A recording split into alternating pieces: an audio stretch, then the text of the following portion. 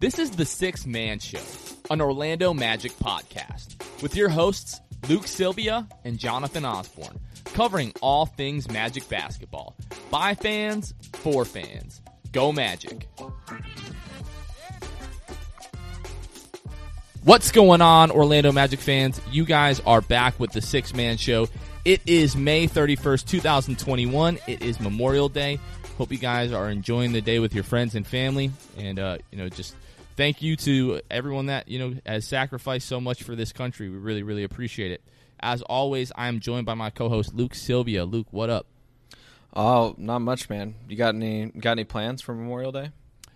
Not really. No, we're just packing. As some of you know, we're getting ready to sell our house and everything like that. So we're just packing, getting the house ready to sell, and that's really about it. What about you? We might go over to some friends' house or something, maybe grill out. Who knows? I'm not sure. Hopefully, whatever I do, I hope there's burgers involved. Oh, whenever you do anything, hopefully there's burgers involved. Always true. A good time. You guys probably don't realize this. We're recording this actually on the 26th on Wednesday. We're recording a few days early this week. So any news that breaks after this, obviously you probably won't hear it on the podcast unless something crazy happens. And then I'm sure we'll, if someone's fired or, something really crazy happens, we'll add to this episode. But we've got a really exciting episode for you guys. We had Jake Fischer. He works for Bleacher Report. He's a writer who covers the NBA. He recently released a book, Built to Lose, How the NBA's Tanking Era Changed the League Forever. So really starting with the 2012 summer where the Magic traded Dwight Howard and then, Sam Hinkie gets hired and everything like that goes through the Philadelphia 76ers, the Magic, the Suns, the Lakers, the Sacramento Kings. We had a really great conversation with him. It was a lot of fun, right, Luke? Yeah, it was a good time. There's a lot of stuff that actually does hinge on Orlando, and a lot of stuff that he ties back to Orlando in regard to tanking, more so than I honestly would have thought, in terms of what helped start tanking and things like that, without giving away too many details of the interview. It is a fun one. It's a good length of an interview with him, so we had a great time doing that. Luke, so one thing that I wanted to talk to you about, one thing that I wanted to bring up on the podcast that happened last night as the Nets were blowing out the Celtics. Something happens, Kevin Durant's going out of bounds. He gets bumped by Evan Fournier. As he's walking past Evan, he says something, and then Evan Fournier's like, yo, shut the F up. Mm-hmm. You don't talk to me like that. Says a few other choice words, and then drops the B word on Kevin Durant. I'm not a big Kevin Durant fan. I will always be an Evan Fournier fan. I'm even more so an Evan Fournier fan after what we saw out of last night. What were your thoughts? I mean, were you surprised by it? A little bit, yeah. That he went to that level, but I'm really not. Evan has always been the kind of guy that, respects everybody, so it doesn't shock me. I was surprised. I was not shocked. But that he went he went to 100 real quick. Were there any times in a Magic uniform where he just kind of went off on somebody, or was it mainly just him shouting? There's that gif of him yelling, wearing the Magic uniform. But was there any times where he really did something like that just to another player? Not like that. I mean, I'm sure there was some trash talk, a few chippy moments in physical games, but nothing to that level ever. Yeah, playoffs will do that to you, I guess. But the funny thing, and I was talking to Carmen about this, is now that he plays for the Celtics and now that he's in the playoffs, he had that whole, instance with Kevin Durant. But when he played for the Magic, if he ever did anything like that, would be teed up immediately. Ever said a word to the ref, anything, was getting a technical. And last night was really about the smoke. And, no technical foul or anything like that. But it was really good to see that. I was hoping for a little bit more in his post-game, press conference, but he basically said, I don't have anything to say about that. That's just playoff basketball. But we've never seen Evan, to that level. Were you surprised? Yeah, I mean, how couldn't you? Because, we can't recall anything off the top of our heads, and you guys can feel free to mention us on Twitter or Instagram comments, YouTube, whatever, and tell us if you guys remember Evan doing anything like that, because I really don't. I just remember like certain times where he is just super intense, and that's just kind of who Evan is like there's moments that just overtake him, and he, whether it's with joy or with just like I don't know, like understanding how big the moment is. Joy meaning like I'm specifically thinking about when they clinched for the playoffs, and he was in that post game with Vooch that we've talked about so many times over the past few months with Dante Marcatelli. His emotion in that, like he's a very emotional guy, and so it was only a matter of time, I think. And I think that like being on the Celtics, who yes, they are no match for the Nets, but they also aren't the Magic right now, talent wise, probably is like feeling a little bit more swagger now that he's in Boston. He's in the playoffs, and he, good for him. I mean, that was hilarious. I got a good laugh out of it when I saw that happen. I've got to say, I think even if that happens in Orlando, nobody ever like really disrespected him that I can remember. Like KD, I think he's one of the corniest guys in the league. That's just my opinion. So it didn't surprise me that Kevin Durant was being disrespectful to another player. Just really didn't.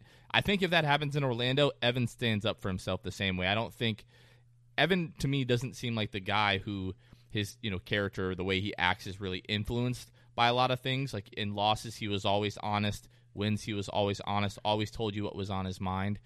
But yeah, it was really great to see. The other thing that was great to see was, like, you look up Evan Fournier on Twitter and seeing what people are saying. Now, there's some Nets fans that like, oh my gosh, you guys are getting dusted by 30 and now you want to talk trash, or saying, oh, KD would kill this fool or whatever.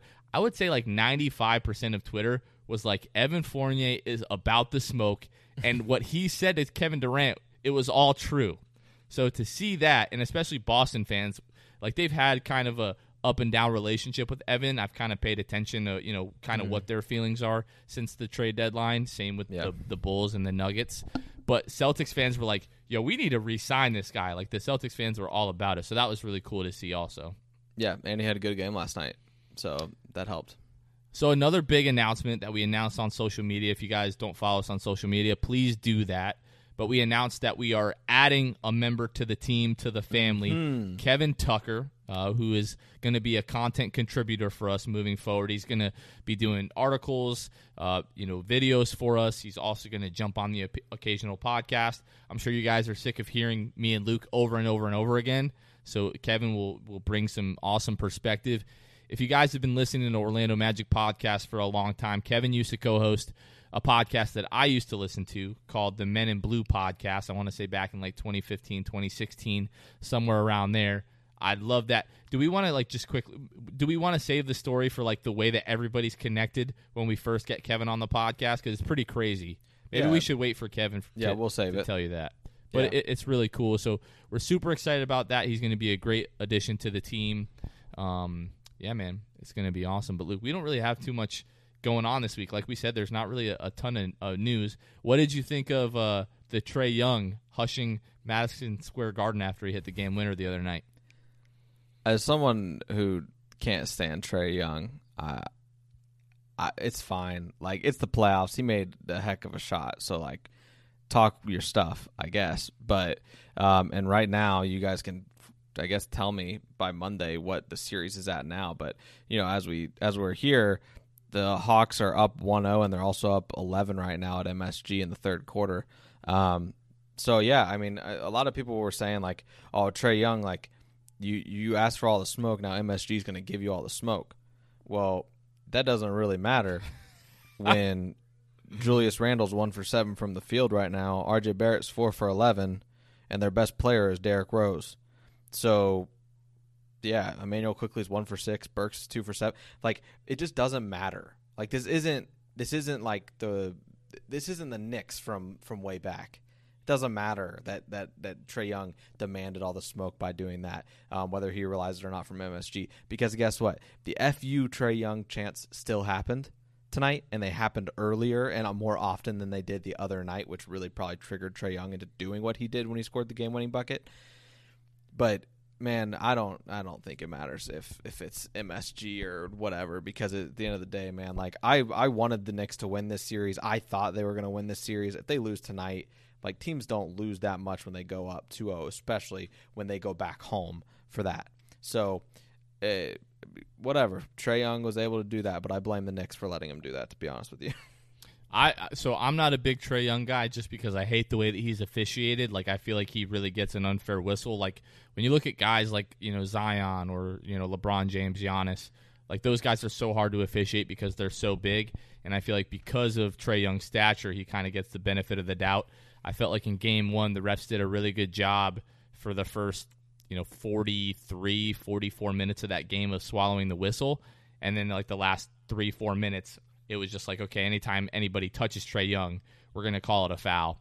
That being said, it was a great shot, and I loved him hushing, saying, it got quiet as F in here because they were screaming, F you, Trae, F you, Trae. He hits the shot, and then everybody's just quiet. And then even after the game, you get the role of him saying, he's like, man, it got mad quiet in there. I thought that was really funny. But, yeah, I'm right there with you. I thought the Knicks were going to end up taking the series, but it doesn't look like that way right now. I don't know if I've got Luke. It kind of looks like we're in and out here, so I'm going to use this as an opportunity to kind of roll or wrap up the intro here. We're going to get right into the interview with Jake Fischer. Hope you guys enjoy that. It was a lot of fun. All right, everybody. Right now we're joined by Jake Fischer from Slam Magazine, Sports Illustrated, now with Bleacher Report, the author of Built to Lose, How the NBA's Tanking Era Changed the League Forever. Jake, first of all, thank you for joining the show. We're excited to have you. How are you doing? I'm doing well, guys. Thank you for having me. I'm excited to talk some Magic basketball. Let's do it. Yeah, absolutely. So, obviously, the Magic just kind of went through their own kind of mini tank the last couple of months of the season there. Yeah. So we'll get to talking about that in a little bit here. But I really just wanted to hand it over to you, Jake. Obviously, you went through all the trouble of researching this book and the tanking era, predominantly starting with the Philadelphia 76ers and the Sam Hinkie era. So just kind of tell us the story of what inspired you to write the book and kind of go from there. Yeah, I mean, you mentioned I'm from Philly originally, and I got my start as I was at Slam. I was also covering the Sixers for Liberty Ballers at SB Nation. But honestly, the tanking era starts, I think, a year before in 2012 when, it wasn't just Hinkie going to Philly, right? There's Rob Hennigan going to Orlando and Ryan McDonough in Phoenix and Pete D'Alessandro coming to power in Sacramento and David Griffin takes over in Cleveland. All these analytical-minded executives kind of tried to copy what OKC did from 2007 to 2009. Looking ahead at that 14 class, it was considered to be the best class since 2003, right? When LeBron, Wade, and Bosh were all together running the league at that time, all these teams thought, you know what? Let's punt a couple of seasons. Let's get the next generation of those superstars. And when the time comes, when Miami's on the outs, like, we'll be there. And that obviously it's worked out for some teams. Orlando started the process with the Dwight Howard trade before Hinkie did. And I think it's interesting how all those teams are connected, where you have Orlando, Philly, Phoenix, and LA, like, all combining together, sending Dwight and Steve Nash to the Lakers, and Andrew Bynum goes back to Philly. Like, all these teams that we're talking about, they're all kind of interconnected by that summer of 2012 when, Boston also, that was the same time that they ran into Philly in the Eastern Conference semifinals. And it was the Celtics' kind of last hurrah of really being a true contender. And, sure enough, the Celtics trade KG and Paul Pierce the same night in 2013 as Hinkie did with Drew Holiday. So all that's to say, I think, as you guys can attest, like, tanking wasn't just taking place in Philadelphia. There were a lot of teams around the league that were targeting that 2014 class, hoping that it would help them get the next generation of all-stars like, Joel Embiid now is for Philly, and Julius Randle and Devin Booker now are in their respective teams. I think one of the most interesting things that I've gotten out of the book so far is, your meeting with Sam Hinkie, which, you can talk a little bit more about also. But one of the things that really jumped out to me was how close Milwaukee was to drafting Joel Embiid in 2014. And to think about that now, if we would have Giannis and Joel Embiid on the same team in Milwaukee, just, kind of what that would look like. It just kind of would really, the league would look completely different now. But I'd really like to, I think the listeners would really love to hear about, your meeting with Sam Hinkie and kind of how all of that went down. It's pretty crazy. So what you're referring to is in the prologue of the book, where I was a 20-year-old former intern, kind of still an intern, contributing writer, whatever, for Slam Magazine. Went down to Orlando Summer League, and Sam was familiar with my work covering the team for Liberty Ballers at SB Nation, and I pretty much just straight up emailed him and said, "Hey, like, I'm in Orlando. If you wanted to grab a meal sometime this week, like, let me know." So sure enough, like that day, he just said, "How about tonight?" It's like, okay. So this was 2014. This was like only 1 year into his whole process. I mean, this was kind of the peak of his. Then they took Joel Embiid and Dario Saric and kicked the can down the road another year as the local radio guys were complaining, right? So this was the peak of his boy band craziness, if you will, and we walked across the street and went to this parking garage right there. I think any Magic fan knows I'm talking about. I used to know the streets, but I haven't been to Summer League. And it was a Congress Ave, wherever the roads were. I don't remember. I know what you're referring to. Probably the Geico Garage. Yeah, I'm not familiar with what street that is on, but it's kind of behind the Amway, near all the loading docks where the players drive into the facility and everything like that. Yeah, sure. It was the Geico Garage, and we drove in a Chevy Suburban, only like a couple blocks over to the Grand Bahamian Hotel, where pretty much every NBA team, I think, stays in our away teams. Yeah. But every team also is there during Summer League too. And we just ate in the lobby restaurant and talked hoops and team building and his strategy. But what was interesting was he was kind of interviewing me.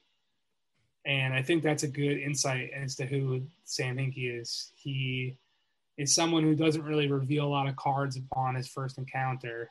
He really likes to assess the person sitting across the table from him, assess the information that's coming from them, all that type of stuff. So I thought it was really interesting I remember not so clearly, but this feeling towards the end of our time, like watching the clock dwindle as the waiters come in to clear our plates, realizing like, I haven't got to ask this guy much. Like, he's been dominating this conversation and navigating it. So that's just kind of, we're still in contact. I actually was texting him this week. But he's definitely one of my favorite people. I've come favorite in terms of just like, he's an interesting guy. He's I say he's one of the most brilliant people I've ever met. So he's one of my favorite people I've come across in the NBA. For sure. How old were you, Jake, when you had dinner with him in 2014? I was 20. Yeah, I'm 21. You were 20. Okay. No, I'm 27 right now. Oh my God. 21. Yeah. So you were 20. At this time you said you're writing and he was familiar with your work. Had you, as someone who like is just enthralled and really does enjoy the networking and the concept of networking? Yeah. What was that your biggest connection that you had made to date in 2014 was with Sam Hinkie?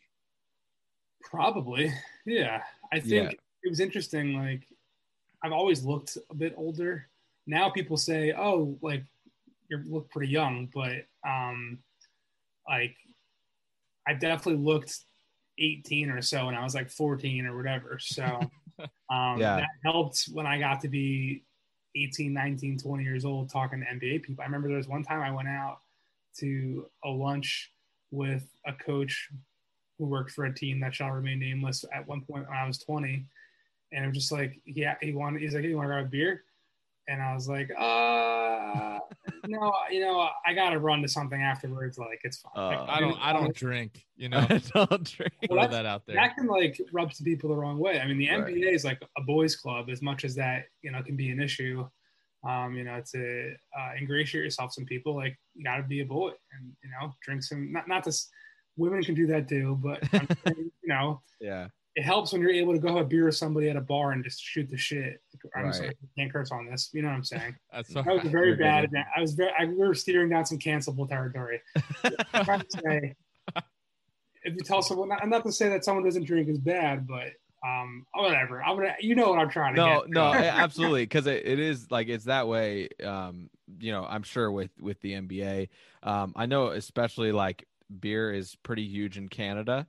And we have, I have some family friends who, my dad has a church down in Florida. Okay. And my dad and the church, just like the environment in Florida with drinking with churches sometimes can be, oh, we don't drink at all. But like up in Canada, the pastor there was like, oh no, it's like disrespectful if you turn down someone's beer offer in Canada. So like we don't have any restrictions on our staff drink or anything like that, because it is disrespectful. Like that's how it comes across. But Jake, what I wanted to ask you also was, going into that, because there are a lot of people who would dream of having, dinner with anybody that is of any famous caliber, right? And I mean, and especially Sam Hinkie. When you went to that, being 20, a report, writing and things like that, did you bring a notepad expecting to take a lot of notes about things? Did you not? Like, how did you balance, like, okay, what's off record tonight versus like, what can I share in a freaking book 7 years down the road? Well, as Jonathan can attest, like I didn't say much in the book about what we actually talked about, and I haven't said that either tonight. Mm-hmm. I knew very well. I mean, again, like we talked about, I was a year into his tenure, so we were pretty familiar at that point that he wasn't going to speak on the record. I mean, I think ultimately ended up being part of his downfall as well. He was always willing to get. I think he still is. I think he was always willing to grab a drink. I don't think he drinks. Come to think of it. But he's always down to grab dinner, or grab lunch, or coffee. I met him for breakfast one time in Vegas during summer league, just to have a conversation. And he's someone that I like to just ask questions to, like, what do you think of X, Y, and Z? And he just gives me his thoughts because he's a smart person. But the local Philly media and the national media too, they wanted him to do their podcast and come on the radio. And he only spoke for his press conferences twice a year, after the draft and after the trade deadline. And the whole Jahlil Okafor situation, which we can get to later on if you want to talk about too. But, he gets in that fight in Boston and they don't say anything about it. The video comes out on TMZ. There's a arrest warrant out for him in Massachusetts. And the first person from Philadelphia to talk about it is Brett Brown, announcing the suspension after he's already played games following that incident during his pregame press conference, which Sam Hinkie, it was at the Garden in New York. Sam Hinkie was at the game, and he refused to talk on the record at that game while they're fining and suspending their number 3 overall pick that year. So that type of behavior, while it was awesome for me, like we got to have a great conversation. I think you can get to know people in the NBA better by, now I kind of have a policy when I meet people in the league, like, we're off the record until we're on. And that, I think I learned a lot of that from Sam. I mean, these guys are just people at the end of the day. Like, he's a father and a husband and a brother and a friend and whatever. He just happened to work for the Philadelphia 76ers and run the team and run a very polarizing version of it. So all that's to say, I did not expect to take notes on it. And that's also potentially maybe why he even isn't working in the NBA anymore. I think Orlando Magic fans, sometimes we get a little bit frustrated with the lack of transparency with our own front office that we currently have, Jeff Weltman and John Hammond. I think Luke, probably specifically when it comes to injuries and, timetables and things like that, and kind of trying to get inside their head. But it sounds like they're much more willing to, divulge information. They've both made appearances on, local radio shows and everything like that in the Orlando area. But Jake, I wanted to ask you, all of the research that you did for this book, all the conversations that you had and all the things that you learned, what was the thing that really stood out to you the most that you weren't aware of, like that surprised you the most? Yeah, I mean, to that point, that's my biggest selling pitch on the book. I talked to over 300 people, from players and coaches to agents and executives. And, you mentioned the info on why Joel Embiid could have gone to Milwaukee too. Like, the whole book, you can attest, Jonathan, so far what you've listened to. It's virtually all original material that you're not going to find anywhere else. Yeah. The stuff that really blew my mind was all the Kings drama. I mean, I say the book is an anecdotal history of a bunch of different case studies of the same different idea, but just in different abstracts. So, Philly was the most brazen one. Boston, they moved on from KG and Paul Pierce probably a little early, versus the Lakers were holding on to Kobe for so long and trying to build a contender around him, even though he tore his Achilles and hurt his knee and hurt his shoulder. And they were the worst managed team for 5 years. The Lakers were the worst team from 2012 to 2017 in the entire NBA. And it didn't matter. They still got LeBron in free agency, and Anthony Davis wanted to go there. So that's to say that, like, other teams don't have that luxury. Orlando does not have that luxury. That's why you guys are rebuilding right away. The Kings were in the book as a case study for how to not tank hard enough. That they got DeMarcus at 5, but he was only there because of the interpersonal, disciplinary type stuff that, ended up rearing their ugly head in Sacramento. And they were never able to be worse enough after getting him to give him that complimentary star. And his personality and, Vivek coming in 2013, the same time all these other guys were talking about came to power, and Pete D'Alessandro and Mike Malone infighting, and they bring in George Karl. And I think the crazy story in the whole book is in 2014 Summer League in Vegas, when the Kings coaching staff has been hearing for months, pretty much since the day that Pete D'Alessandro got hired, that, oh no, the GM got hired after the head coach. The head coach is on the hot seat.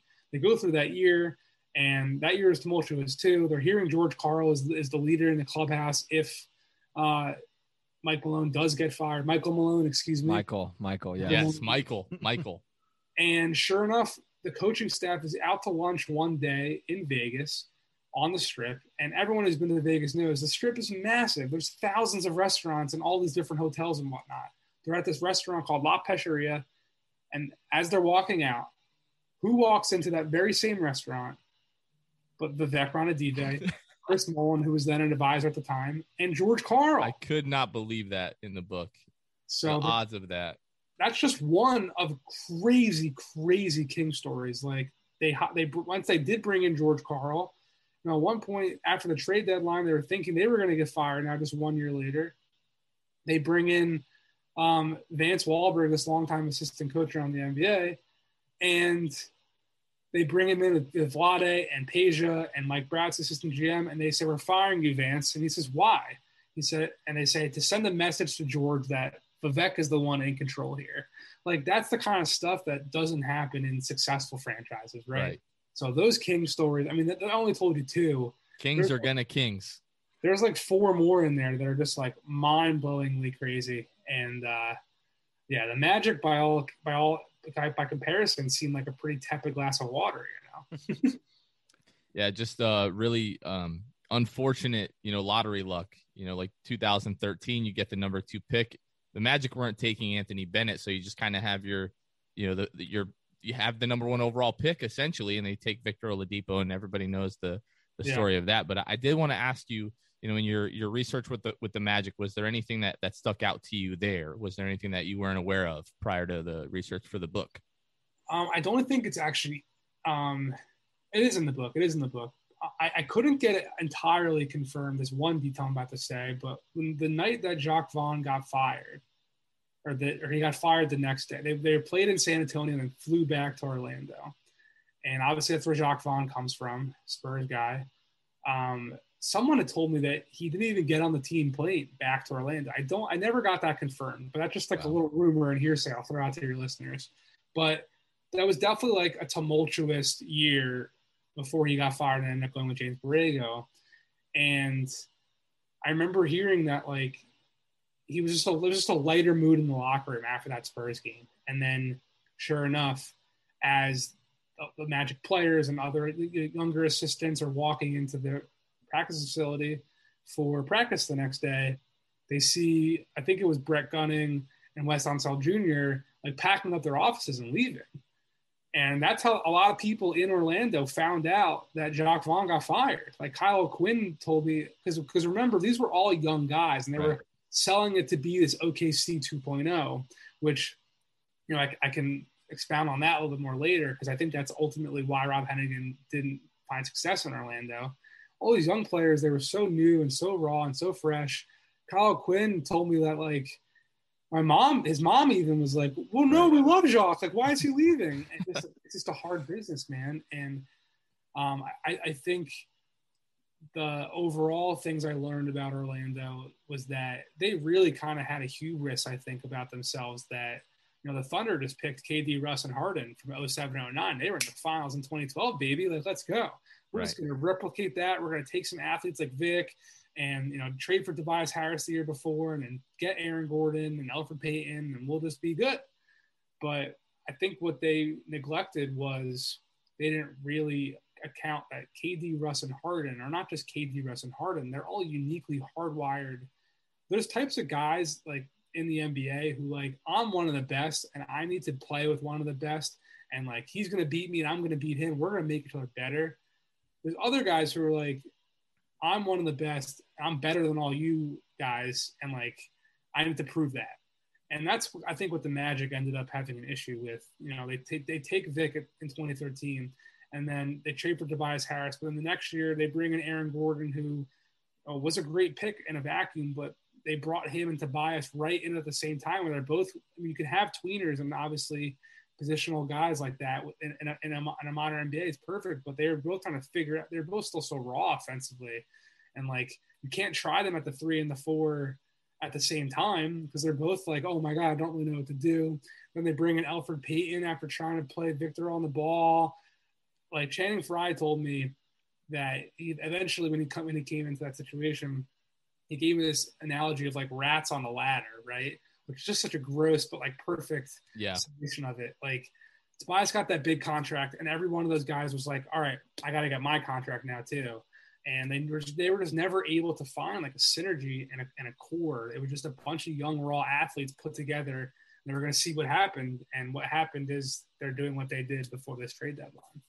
And yeah, Jake, you talked a little bit. I mean, you definitely have started to allude to it, but you said, you know, Hennigan's downfall, basically. What if you had to pinpoint, and maybe you talk about this in the book, I'm not sure, but if you had to pinpoint, okay, this point right here specifically is where the Magic's rebuild just fell apart completely under Hennigan. Yeah. If I had to pick a point, I would say that, I mean, everyone knows the Kristaps Porzingis story at this point, where they had promised him in 2014. They were trying to get him to stay. He doesn't. He goes back to Spain. You know, I talked to Kristaps about it straight up, and he was just like, yeah, I wanted to go back to Spain and move myself up the lottery and get a higher contract and become a bigger star. And that worked. The Magic, like you mentioned, you know, never had good lottery luck. Where do they fall in 2015? But one spot below the Knicks, who promised Porzingis. So that's not to say that not getting him was like the point where it all went. But taking Mario Hezonja, I was a big fan of Hezonja too. But there was a lot of intel out about him that, you know, he confidence was a thing, personality stuff. Like he was a young kid. And bringing another young kid into that fold, I think that 2015, it was kind of the same thing type in Philly, right? Where they take Jahlil Okafor, and the other stuff, the off-court stuff, ends up making the noise louder about, oh my God, it's a Ponzi scheme. They just keep blah, blah, blah, blah. I don't think the Magic were as that, but taking another young – really, I mean, he was young. He was like a kid. I mean, I talked to people in Portland who went I don't even remember when he was there. But they're talking about just like, he's just a kid. And I think that's not a knock on Mario Hezonja. It's just, he needed to be like the kid on the team, not one of 7, you know? Mm-hmm, right. And there's only so many mouths to feed. There's only so many hands to feed all these mouths in terms of like player development stuff. You know, I just think they added one more dynamic of someone who needed. I mean, Aaron Gordon was so raw too. They bit off more than they could chew.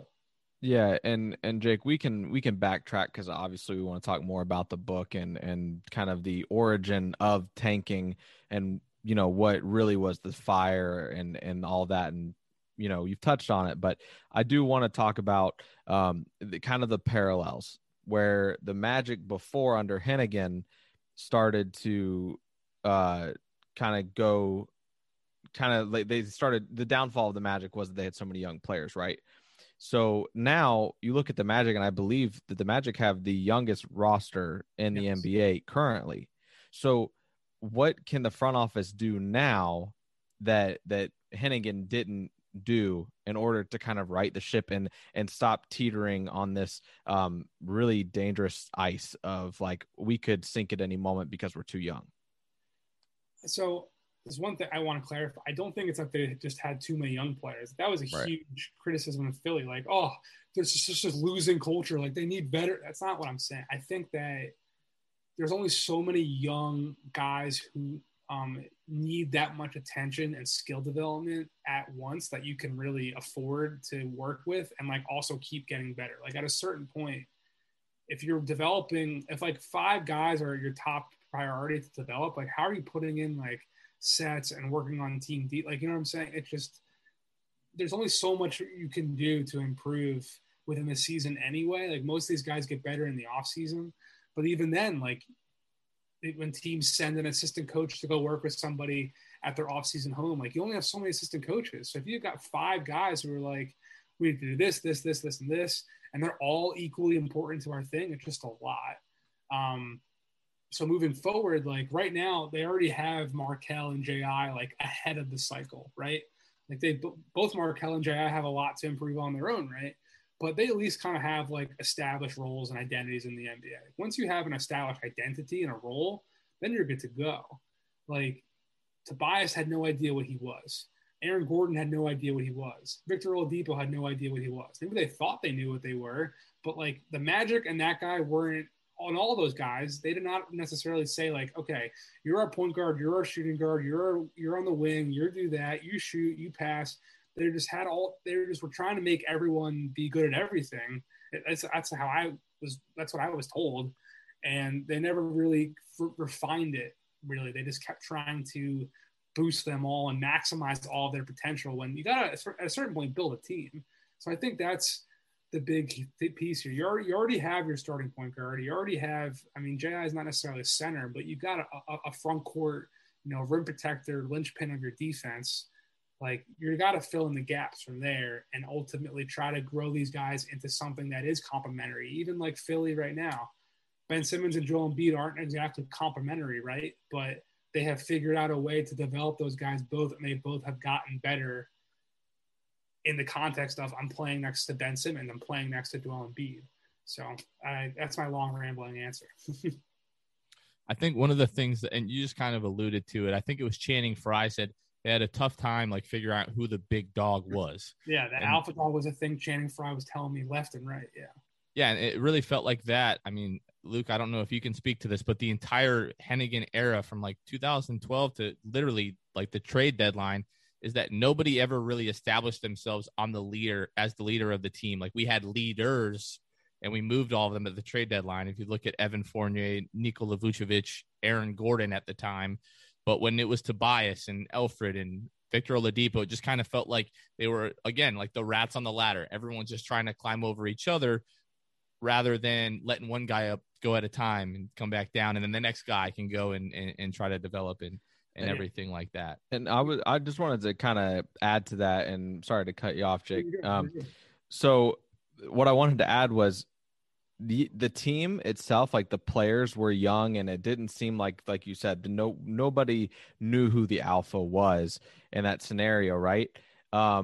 So, but the interesting thing is like Hennigan, and obviously this played a huge part of it. Hennigan was the main part of everything, right? Yeah. So the fact that he was the youngest to ever be hired to run an NBA team, youngest GM ever. And yeah, and well, he was 30, I think. Yeah, I think he was far behind. I think he was only 34 when he took the job. So maybe that's also why he talked to a 20-year-old kid like but yeah, so Hennigan being young himself, stepping into his first role, being the youngest, usually when they, GM step into roles, they've been in the game for a little bit. They've learned enough. And Hennigan clearly, by taking that role, thought that he had learned enough. But maybe in fact he hadn't learned enough, which is why the Magic ended where they ended with him. And maybe it wasn't smart that the Magic hired, the youngest GM ever, to then hire a bunch of, bring on a bunch of other kids who like he didn't know what their roles were, and they couldn't really find, a niche for those guys. Yeah, I mean, it's not to pile on Rob Hennigan, because also one thing we can do that. We don't mind. We don't mind. Well, I I mean, an interest in maybe talking to Rob Hennigan one day. So I'm trying to play a little bit. Fair. That's fair. We understand. Yeah. Off the record. But also, no, it's on the record to say that one thing I've learned from this book and also just my years covering the league, and the more I get to talk to people, it's part of being a team. I mean, I'm in a dynasty fantasy draft right now, the first year from a football league, and it's crazy. We're trading picks left and right. I got anxiety through my chest about drafting my team for the next 10 years. These guys are doing it for multi-million-dollar organizations, right? Billion-dollar organizations. So there's so many different unforeseen variables that pop up into play, like Joel Embiid getting hurt before the draft or falling from 2 rather than 1 and 13, even though it wasn't that big of a deal, but, or not really getting your hands on Kristaps Porzingis, right? And it's about mitigating those unforeseen variables as best as you can and not diverting from your path, but pivoting when necessary. And I think that is hard for a lot of people when your plan doesn't necessarily start going as you want it to be. A lot of people in the NBA, it's pretty common. A lot of front offices, they overvalue guys that they drafted because they want them to be good, right? You draft them for a reason. So maybe that was also part of the factor in Hennigan's quote unquote demise. Maybe these were his darlings, and there's an expression in writing, kill your darlings, like get rid of things that are too fluffy. Maybe they should have tried to start to move some stuff around. And the Tobias deal, I think from reporting I've done, from people I talked to in the organization, it sounds like they gave him that contract extension as much to be like he'll be good value, we could trade him later, as much as that was what he was like worth to them in terms of a guy they wanted at that number on their cap sheet. And when you start doing stuff like that, not to say that was a mistake, but there's ripple effects that can happen from that. And if you don't trade your guy or whatever, like there's issues that can arise. So I think all that's to say, like getting Alfred Payton after doing the whole Victor Oladipo experiment is, I think, the one I really pinpoint the most, especially because this is something new in the story. I mean, maybe it's come out before too in the book, excuse me. A lot of people from Philly and Orlando told me that Hinkie had, through a contact, I don't know who it was, Hinkie had inside information that Orlando wanted Alfred Payton in 2014 at number 12. And that's why they took him. They did not take him because they wanted him and they were going to be. We're aware. Oh, yeah. They took him. We got fleeced. Yeah, they took him because they knew Orlando wanted him. And they gave up a future first-round pick just to move up 2 spots. And they didn't really give up the first. They just gave it back to Philly. But, they sacrificed an asset to do that. And that's something where I feel like, that's mitigating, a disaster even. Like your intel got out there, you got screwed. So for a guy also that was going to step on Oladipo's toes, he wasn't a point guard at the end of the day, but he also wasn't a point guard that I think, Alfred Payton was a hot topic and a hot rising prospect that year. But Victor already had kind of shooting question marks. He didn't come in as a knockdown guy, right? So now you put in 2 point guards who don't necessarily know what position they are. Are they going to be able to score in this league at the same time? Again, it's like there's too much overlap of all those guys, Payton and Oladipo, Gordon and Harris, whatever. Even like Vucevic doesn't fit that type of fix. They're drafting all these athletic guys and they have Vucevic painted on the parked on the block, and Evan Fournier comes in. Like there are just so many pieces that, even talking about it, like we're talking in circles because it's just like that's just what it was. And I feel like that's probably how it felt while people were in the day-to-day of it too. One more thing that I wanted to say about Hennigan, kind of where I think Magic fans kind of give him like the benefit of the doubt, is starting with like the Scott Skiles era. That really felt like Alex Martin's and ownership had a huge hand in that decision. And then the trade for Tobias Harris, Brandon Jennings, and Ersan Ilyasova, Scott Skiles tries to quit in January, and it kind of felt like that was the move to keep him there. There was a lot of rumors about Tobias Harris and Skiles' tumultuous relationship when they were both in Milwaukee. So we all felt like, it's kind of only a matter of time that Tobias is going to kind of get screwed over here with Skiles. But that was like that was the start, because it was you moved Tobias, and then that offseason, the night of the draft, you trade Oladipo and Sabonis for Serge Ibaka, and it just kind of felt like he was, fighting for his job at that point. Do you have any insight into, was that at all influenced by upper management? Yeah, I mean, from what I was told, they brought in Scott Skiles to be a partner in turning those guys into something, and turning them into deciding who was the alpha dog and whatnot. And Skiles definitely loved Victor Oladipo. I think he really thought Oladipo had the biggest star power of that whole group. He benched him at one point. Yeah, I think probably because he wanted to hold him more accountable and say, you're not getting the job done.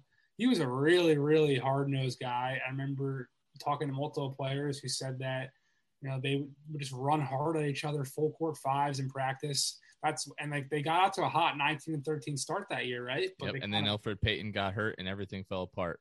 Yeah, and then Tobias got hurt and Vucevic got hurt, and a lot of the guys, they started getting tired from all that off. Like now, the game's all about rest and recovery. Sure, those young guys probably needed to run and get after it and get better, but it takes a toll over an 82-game season. So I think he also did think Tobias was good and wanted to grow him into something, but Tobias has always been like a high volume shooter type guy. And, it's taken him a while to get to where he's at in Philly right now. I mean, he was a very maligned figure with the Sixers the last couple of years up until this season. And even this season, he had a pretty quiet close to the year, got pretty cold. And, I remember listening to a Sixers podcast, and my friends Mike Levin and Spike Eskin writes for Ricky Sanchez, and they were talking about, are they worried about what Tobias can do in the postseason? So I think everyone who's been around Tobias in the NBA up until this point, they love the guy. They think he's the best dude, but they always have wondered if he really has it, if he really is, a 1B type guy. So I think that really, I don't think they had a huge falling out and hated each other. I think it was just like he had maximized his time there, and they already gave him that contract for the value that we talked about, and they saw an opportunity. And someone with the Magic front office told me they saw it as an opportunity also to clear the books. Like Ilyasova's deal was expiring, I believe, or had 2 years left. Jennings' deal was expiring. They saw it as an opportunity. They got some type of asset back. They didn't just get those two guys. I forget what it was. But they saw it as a chance to just wipe their hands clean of some cap stuff and go into that free agency and whatever. And obviously that didn't work out either. But again, like pivoting correctly and sufficiently, I think were the big issues that popped up there. They were never able to do that. Every time they pivoted or made a different decision, it kind of ended up backfiring or not working out.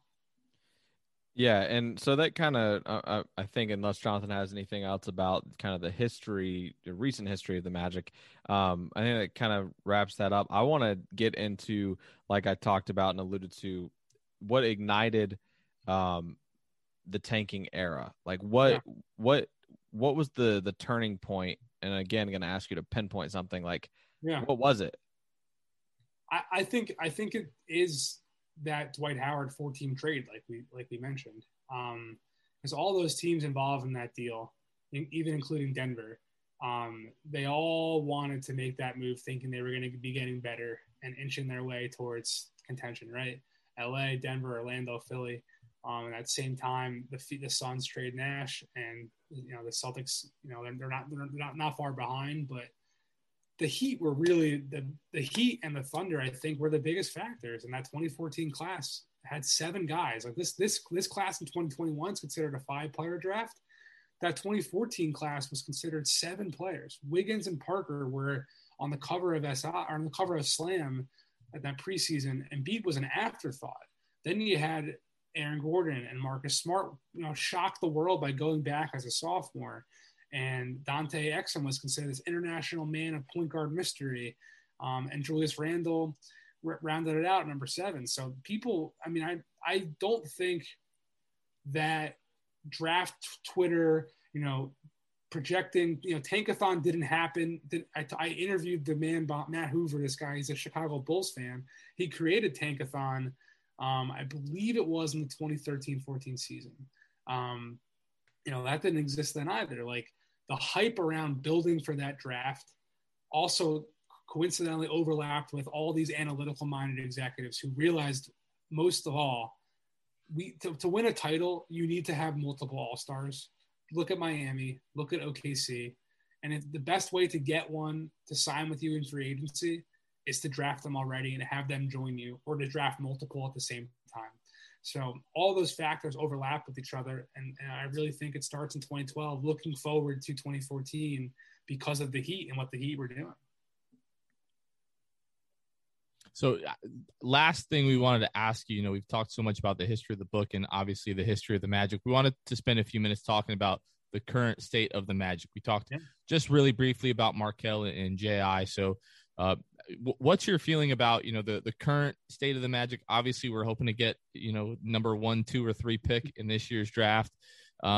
If that comes to fruition, what's your outlook like for the Magic over the next few years? Yeah, I mean, obviously, who the guy they get will be pretty interesting.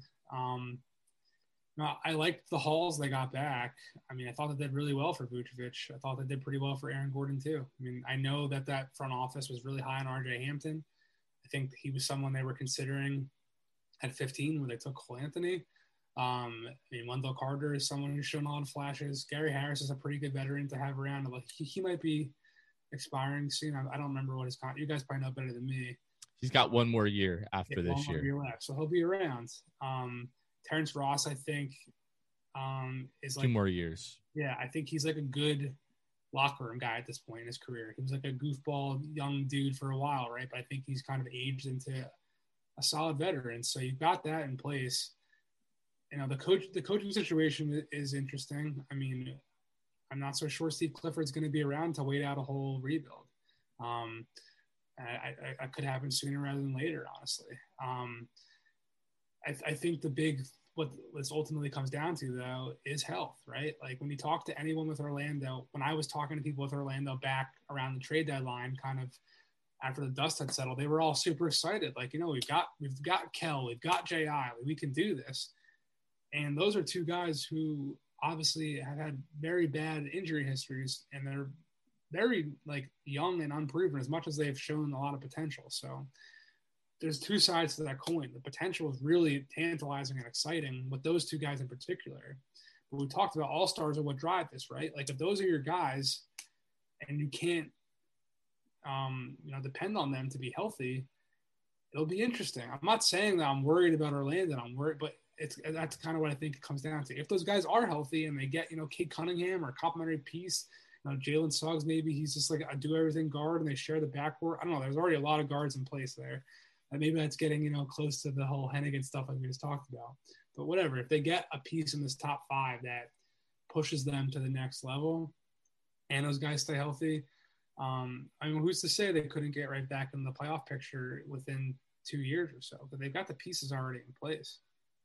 Well, that's certainly our hope. We're all Magic fans are just waiting over the next 4 weeks, June 22nd, the draft lottery, and then we'll start to see what's what and where we're going to pick and everything like that. For us, it's Cade Cunningham, and then after that, it's like Cade, Jalen Green with Magic fans. It's one or the other, or, we're all just going to be pretty disappointed. But, Jake, thank you so much for taking the time and joining the show. I'm really enjoying the book. Going to finish that. If you guys haven't read that book, get your hands on it. Jake, do you want to let everyone know where they can find the book and where they can find you on social media?